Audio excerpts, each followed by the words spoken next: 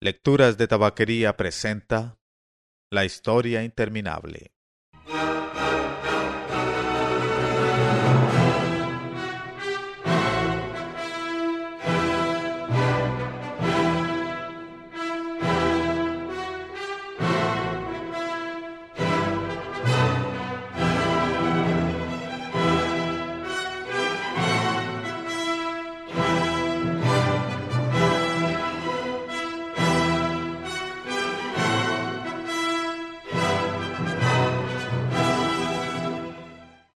XIV.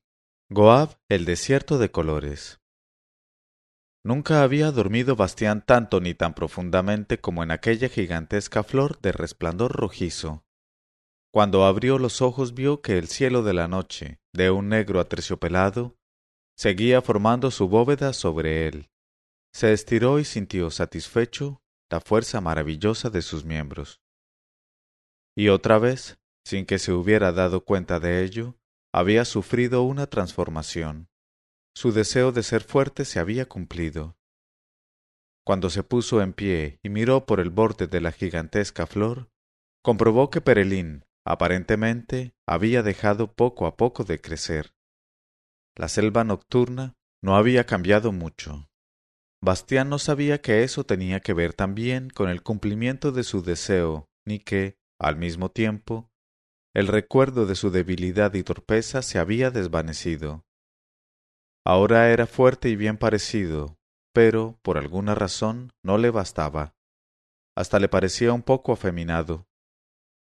Ser fuerte y apuesto sólo tenía sentido si se era además duro, resistente y espartano, como Atreyu.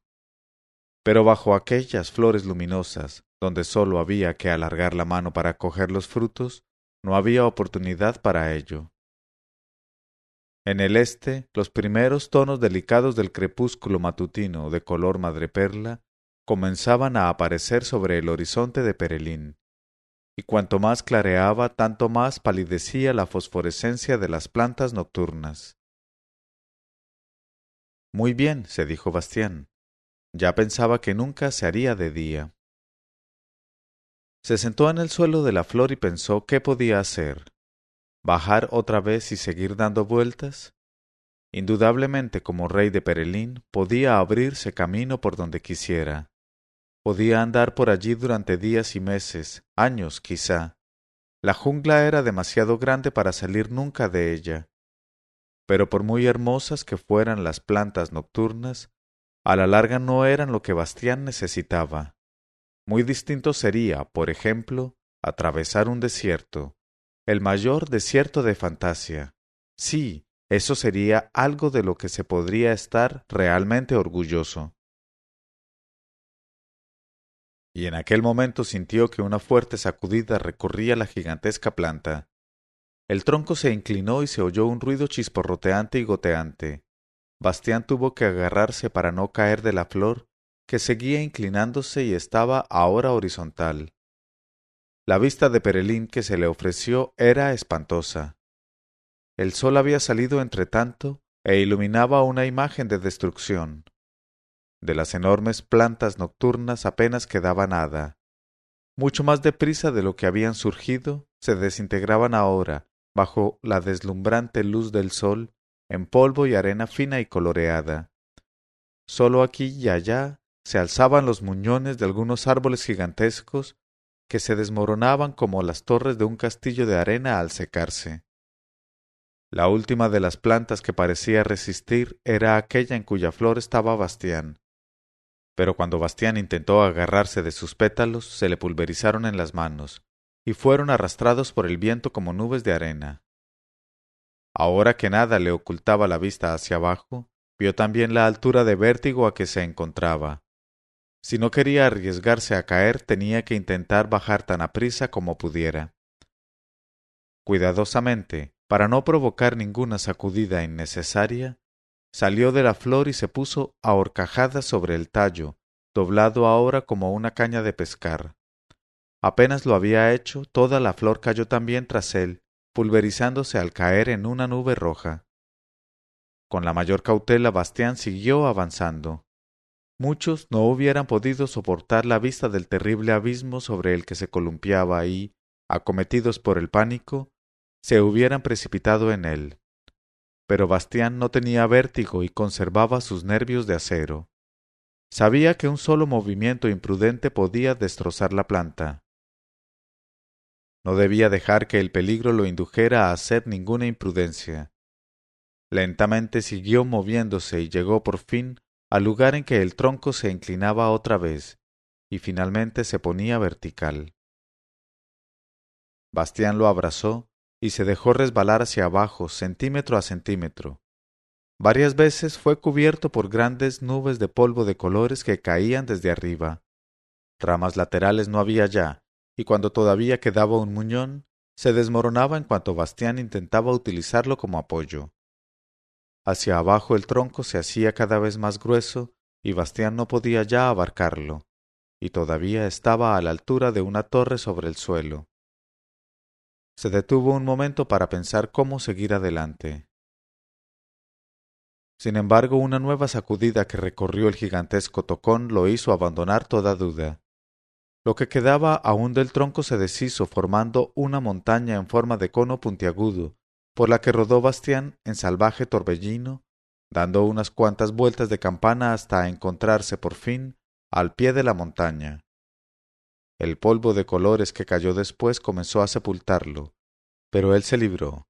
Se sacudió la arena de las orejas y de la ropa y escupió unas cuantas veces fuertemente. Luego miró a su alrededor. El espectáculo que vio era increíble. La arena con movimiento lento y fluctuante estaba en todas partes. Iba de aquí para allá en extraños remolinos y corrientes, y se amontonaba en colinas y dunas de altura y extensión muy diversas, pero siempre de un color determinado. La arena de color azul pálido se acumulaba para formar un montón azul pálido, la verde uno verde, y la violeta uno violeta. Perelín se disolvía convirtiéndose en un desierto. Pero, ¿qué desierto? Bastián había trepado a una duna de color púrpura, y no veía a su alrededor más que colina tras colina de todos los colores imaginables, porque cada colina tenía una tonalidad que no se repetía en ninguna otra. La más próxima era azul cobalto, la siguiente amarillo azafrán, detrás relucían otras de color carmesí, añil, verde manzana, azul celeste, naranja, rosa melocotón, malva, azul turquesa, lila, verde musgo, rojo rubí, tierra de sombra, amarillo índico, rojo cinabrio y lapislázuli. Y así seguían las colinas de un horizonte a otro, hasta donde los ojos no podían ya ver más. Arroyos de arena dorados y plateados corrían entre esas colinas, separando los colores entre sí. Esto, dijo en voz alta Bastián, es Goab, el desierto de colores. El sol subía más y más y el calor se hacía sofocante. El aire empezó a vibrar sobre las dunas de arena de colores, y Bastián se dio cuenta de que su situación se había hecho realmente difícil. En aquel desierto no podía quedarse, eso era seguro. Si no lograba salir de allí, moriría de sed en poco tiempo. Involuntariamente cogió el signo de la emperatriz infantil que llevaba al pecho con la esperanza de que lo guiase. Luego se puso en camino valientemente. Trepó una duna tras otra, bajó por ellas una tras otra, y durante horas luchó así por avanzar, sin ver más que una colina tras otra. Sólo los colores cambiaban continuamente. Sus fabulosas fuerzas físicas no le servían de nada, porque las distancias de un desierto no pueden vencerse por la fuerza. El aire era un soplo ardiente y estremecido del infierno, y apenas si podía respirar. La lengua se le pegaba al paladar y tenía el rostro inundado de sudor. El sol se había convertido en un remolino de fuego en mitad del cielo. Estaba allí desde hacía mucho tiempo y no parecía moverse ya. El día del desierto duraba tanto como la noche de Perelín. Bastián siguió adelante, siempre adelante. Los ojos le ardían y tenía la boca como un trozo de cuero, pero no se rindió. Su cuerpo estaba abrasado y la sangre se volvió tan espesa en sus venas que apenas circulaba ya. Pero Bastián siguió adelante, lentamente, paso a paso, sin apresurarse ni detenerse, como hacen los caminantes del desierto experimentados. No prestaba atención al suplicio de la sed que atormentaba su cuerpo. Se había despertado en él una voluntad tan férrea que ni el cansancio ni las privaciones podían doblegarla. Pensó en lo rápidamente que antes se desanimaba. Empezaba 100 cosas y a la menor dificultad las abandonaba.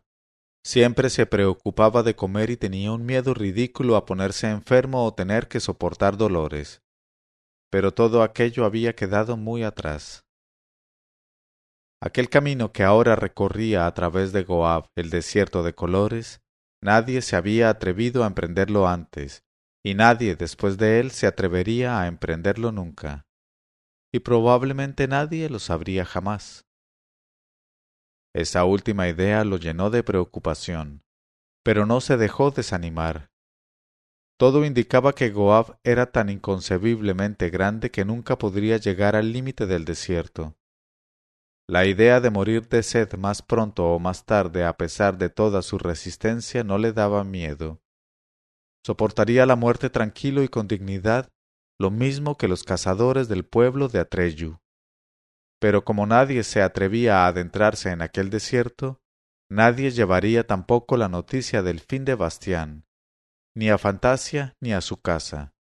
Sencillamente lo darían por desaparecido y sería como si no hubiera estado nunca en Fantasia ni en el desierto de Goab. Mientras, sin dejar de andar, pensaba en ello, tuvo de pronto una idea. Toda Fantasia, se dijo, estaba contenida en aquel libro en que escribía el viejo de la montaña errante, y aquel libro era la historia interminable, que él mismo había leído en el desván. Quizá estuviera también en el libro todo lo que le pasaba ahora, y, por lo tanto, podía ocurrir muy bien que otro lo leyera algún día, y hasta que lo estuviera leyendo ahora, en aquel momento. Por consiguiente, debía de ser posible también dar a ese alguien una señal. La colina de arena sobre la que estaba Bastián en aquel momento era de color azul ultramar. Separada de ella por un pequeño valle, había una duna de un rojo encendido. Bastián fue hasta ella, cogió con las 2 manos arena roja y la llevó a la colina azul. Luego trazó con arena en la ladera una larga línea roja. Volvió atrás, trajo más arena roja y repitió la operación una y otra vez. Al cabo de un rato había trazado 3 gigantescas letras rojas sobre fondo azul. B, B, B. Contento contempló su obra. Aquello no podía dejar de verlo nadie que leyera la historia interminable. Le pasara a él lo que le pasara, se sabría dónde había quedado. Se sentó en la cima del monte de color rojo encendido y descansó un poco. Las 3 letras brillaban deslumbradoras bajo el sol abrasador del desierto. Otra vez se había borrado en Bastián una parte de su memoria del mundo de los seres humanos. Ya no sabía que antes había sido sensible, hasta quejica a veces.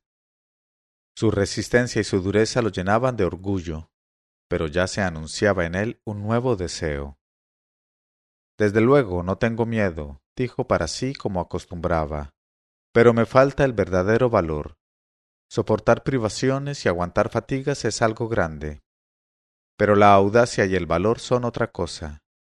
Me gustaría correr una verdadera aventura que exigiera un valor temerario. En el desierto no se encuentra a nadie, y sería estupendo encontrar a un ser peligroso. No haría falta que fuera tan horrible como Igramul, pero sí mucho más peligroso aún. Debería ser hermoso y al mismo tiempo la criatura más peligrosa de toda Fantasia. Y yo me enfrentaría con ella y... Bastián no pudo seguir porque en aquel mismo instante sintió que la arena del desierto vibraba bajo sus pies. Era como un trueno de tal intensidad que se sentía más que se oía. Bastián se volvió y vio en el lejano horizonte del desierto una aparición que, al principio, no pudo explicarse. Algo se movía como un bólido a toda velocidad. Con rapidez increíble describió un amplio círculo en torno al lugar en que estaba Bastián, y luego, de pronto, vino directamente hacia él. En el aire vibrante de calor, que hacía que todos los contornos se estremecieran como llamas, aquel ser parecía un demonio de fuego danzante. El miedo se apoderó de Bastián y antes de haberlo pensado bien, había corrido al valle que había entre la duna roja y la azul para ocultarse de aquel ser de fuego que se acercaba. Pero apenas estuvo allí se avergonzó de su miedo y se dominó. Cogió a Aurin de su pecho y sintió cómo todo el valor que acababa de desear se precipitaba en su corazón, llenándolo por completo. Entonces oyó otra vez aquel trueno profundo que hacía temblar el suelo del desierto, pero esta vez muy cercano. Levantó la vista. Sobre la cumbre de la duna de color rojo encendido había un león gigantesco. Estaba exactamente delante del sol, de forma que su majestuosa melena le rodeaba el rostro como una corona de llamas. Pero aquella melena, y también el resto de su piel, no era amarilla, como suele ser en los leones, sino de un rojo tan encendido como el de la arena en que se encontraba. El león parecía no haber visto al chico, que, en comparación con él, resultaba diminuto en el valle que separaba las dos colinas. Miraba, más bien, las letras rojas que cubrían la colina de enfrente, y entonces dejó oír otra vez su poderosa voz y retumbante. —¿Quién ha hecho eso? —Yo —dijo Bastián—. ¿Y qué quiere decir? —Es mi nombre —respondió Bastián—. Me llamo Bastián Baltasar Bux. Solo entonces volvió el león hacia él la mirada, y Bastián tuvo la sensación de que lo envolvía un manto de llamas en el que ardería en el acto para convertirse en cenizas.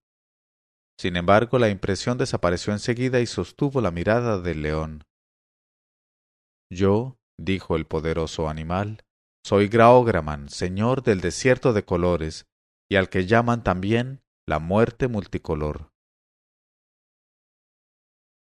Los dos seguían mirándose, y Bastián notó el poder fatal que se desprendía de aquellos ojos. Fue como una invisible lucha de fuerzas, y, finalmente, el león bajó la mirada. Con movimientos lentos y majestuosos descendió de la duna. Cuando pisó la arena azul ultramar, su color cambió también, de forma que piel y melena fueron igualmente azules. El gigantesco animal se quedó un segundo ante Bastián, que tenía que mirarlo como mira un ratón a un gato, y luego, repentinamente, Graograman se echó humillando la cabeza ante el chico hasta tocar el suelo. Señor, dijo, soy tu siervo y aguardo tus órdenes. Quiero salir de este desierto, explicó Bastián. ¿Puedes sacarme de aquí? Graograman sacudió la melena. Eso, señor, no puedo hacerlo. ¿Por qué? Porque llevo el desierto conmigo. Bastián no pudo comprender lo que el león quería decir. ¿No hay otra criatura, preguntó, que pudiera sacarme de aquí?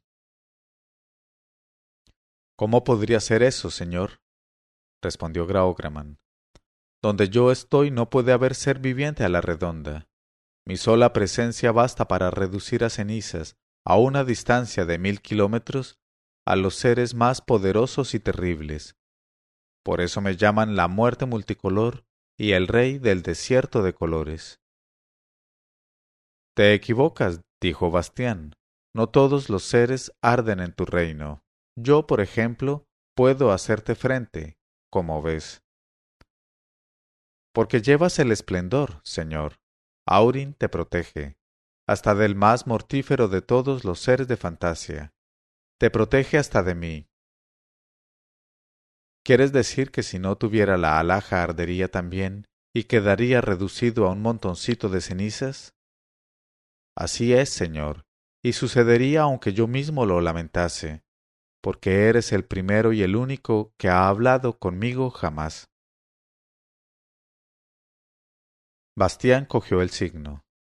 Gracias, hija de la luna, dijo en voz baja. Graógraman se enderezó otra vez en toda su alzada y contempló a Bastián desde arriba. Creo, señor, que tenemos muchas cosas que decirnos. Quizá pueda revelarte secretos que no conoces. Quizá puedas tú también explicarme el enigma de mi existencia que me está oculto. Bastián asintió. Si fuera posible quisiera ante todo beber algo. Tengo mucha sed. Tu siervo escucha y obedece, respondió Graógraman. ¿Quieres dignarte subir a mis espaldas? Te llevaré a mi palacio donde encontrarás cuanto necesites. Bastián se subió a las espaldas del león. Se agarró con ambas manos a la melena, cuyos mechones lo envolvían como lenguas de fuego. Graógraman volvió hacia él la cabeza.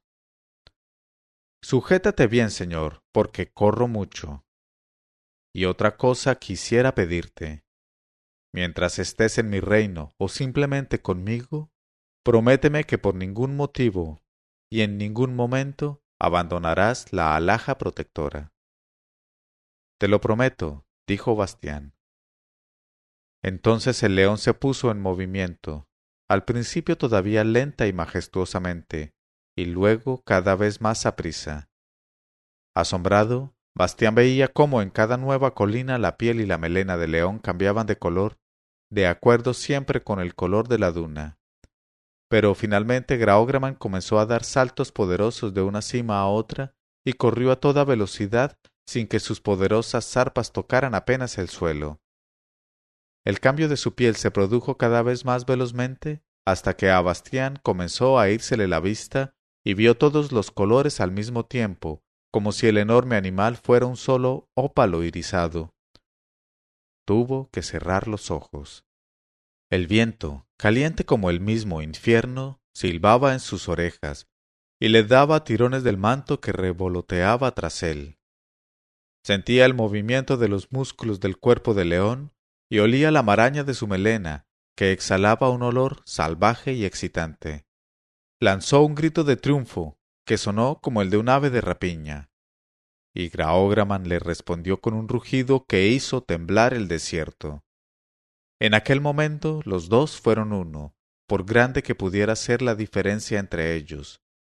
Bastián estaba como borracho, y sólo volvió a recuperar el sentido cuando oyó decir a Graógraman: Hemos llegado, señor. ¿Quieres dignarte bajar?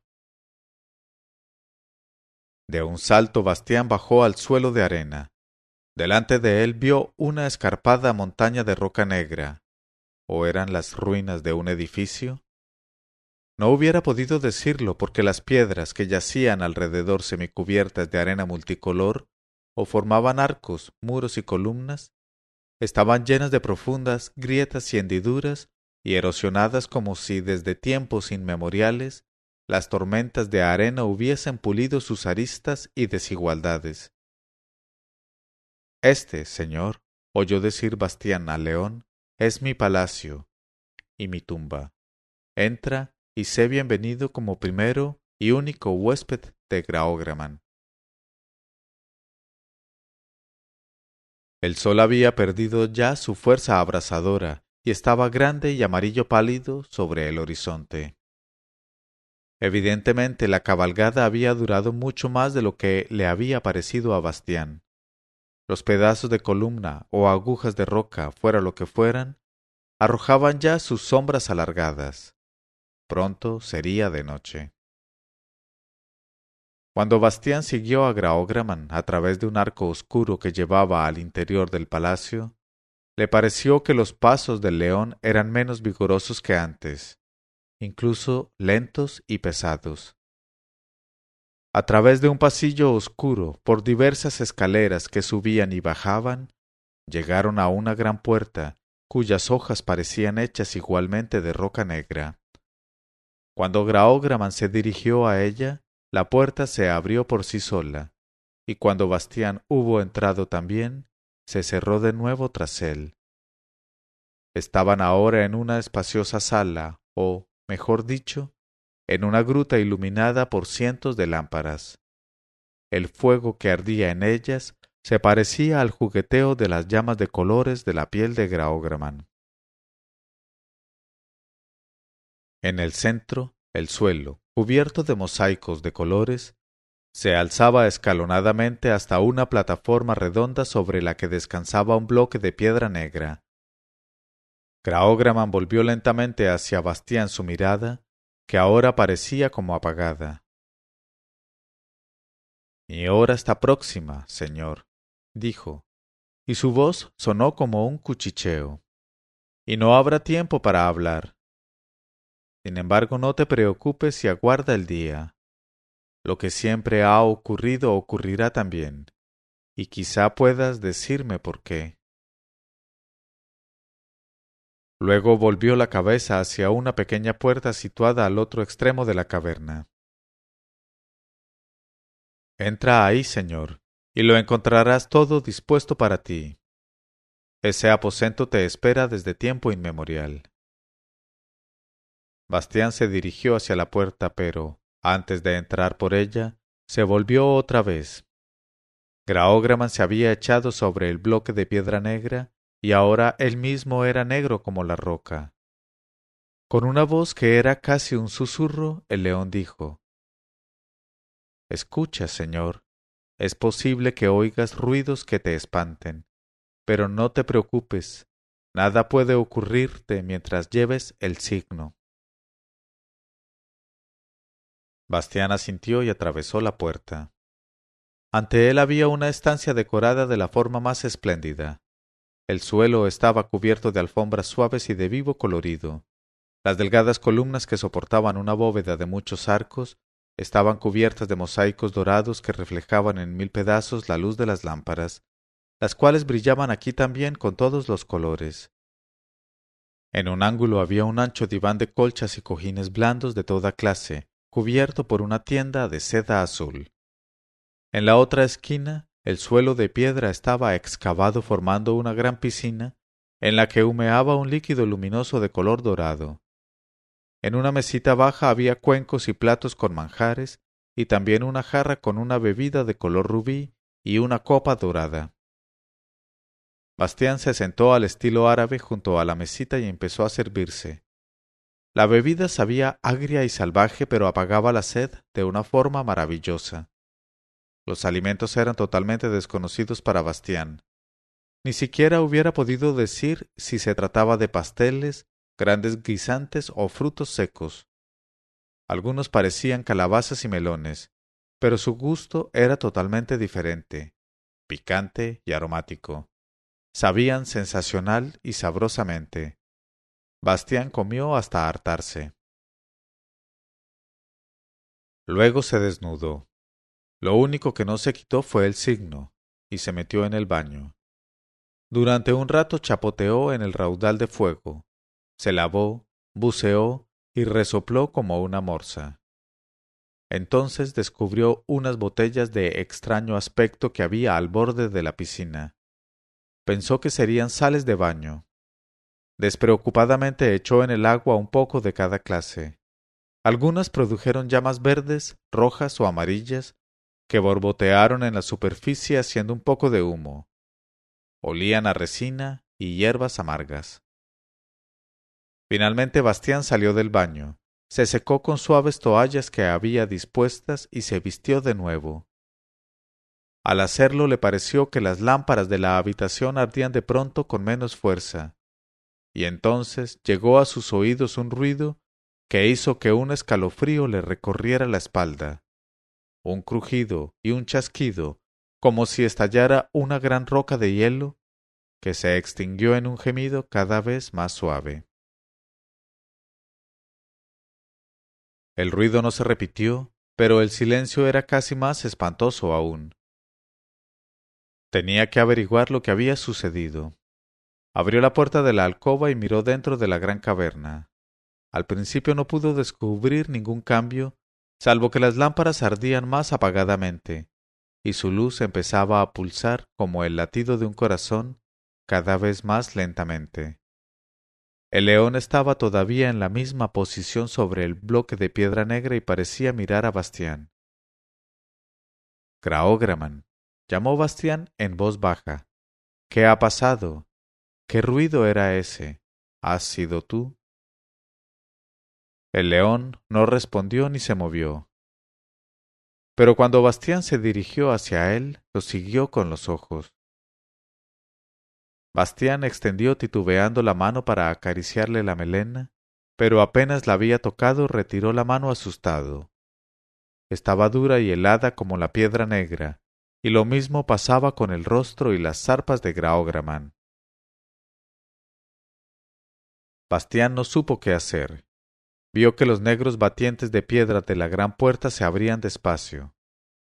Solo cuando estaba ya en el largo pasillo oscuro y subía por la escalera, se preguntó qué buscaba allí fuera. No podía haber nadie en aquel desierto capaz de salvar a Graógraman. Pero ya no había desierto. En la oscuridad de la noche comenzaba a brillar y resplandecer por todas partes.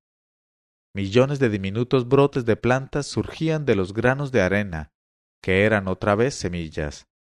Perelín, la selva nocturna, había empezado otra vez a crecer. Bastián sospechó de pronto que la congelación de Graógraman de alguna forma tenía algo que ver con ello. Volvió otra vez a la caverna. La luz de las lámparas temblaba aún muy débilmente. Llegó hasta el león, le pasó el brazo por el poderoso cuello y apretó su cara contra el rostro del animal. Ahora también los ojos del león eran negros y muertos como la piedra. Graógraman estaba petrificado. Hubo un último estremecimiento de las luces y luego todo se hizo oscuro como una tumba. Bastián lloró amargamente y el rostro del león de piedra se mojó con sus lágrimas. Por fin se echó acurrucado entre las poderosas patas delanteras del león y se durmió.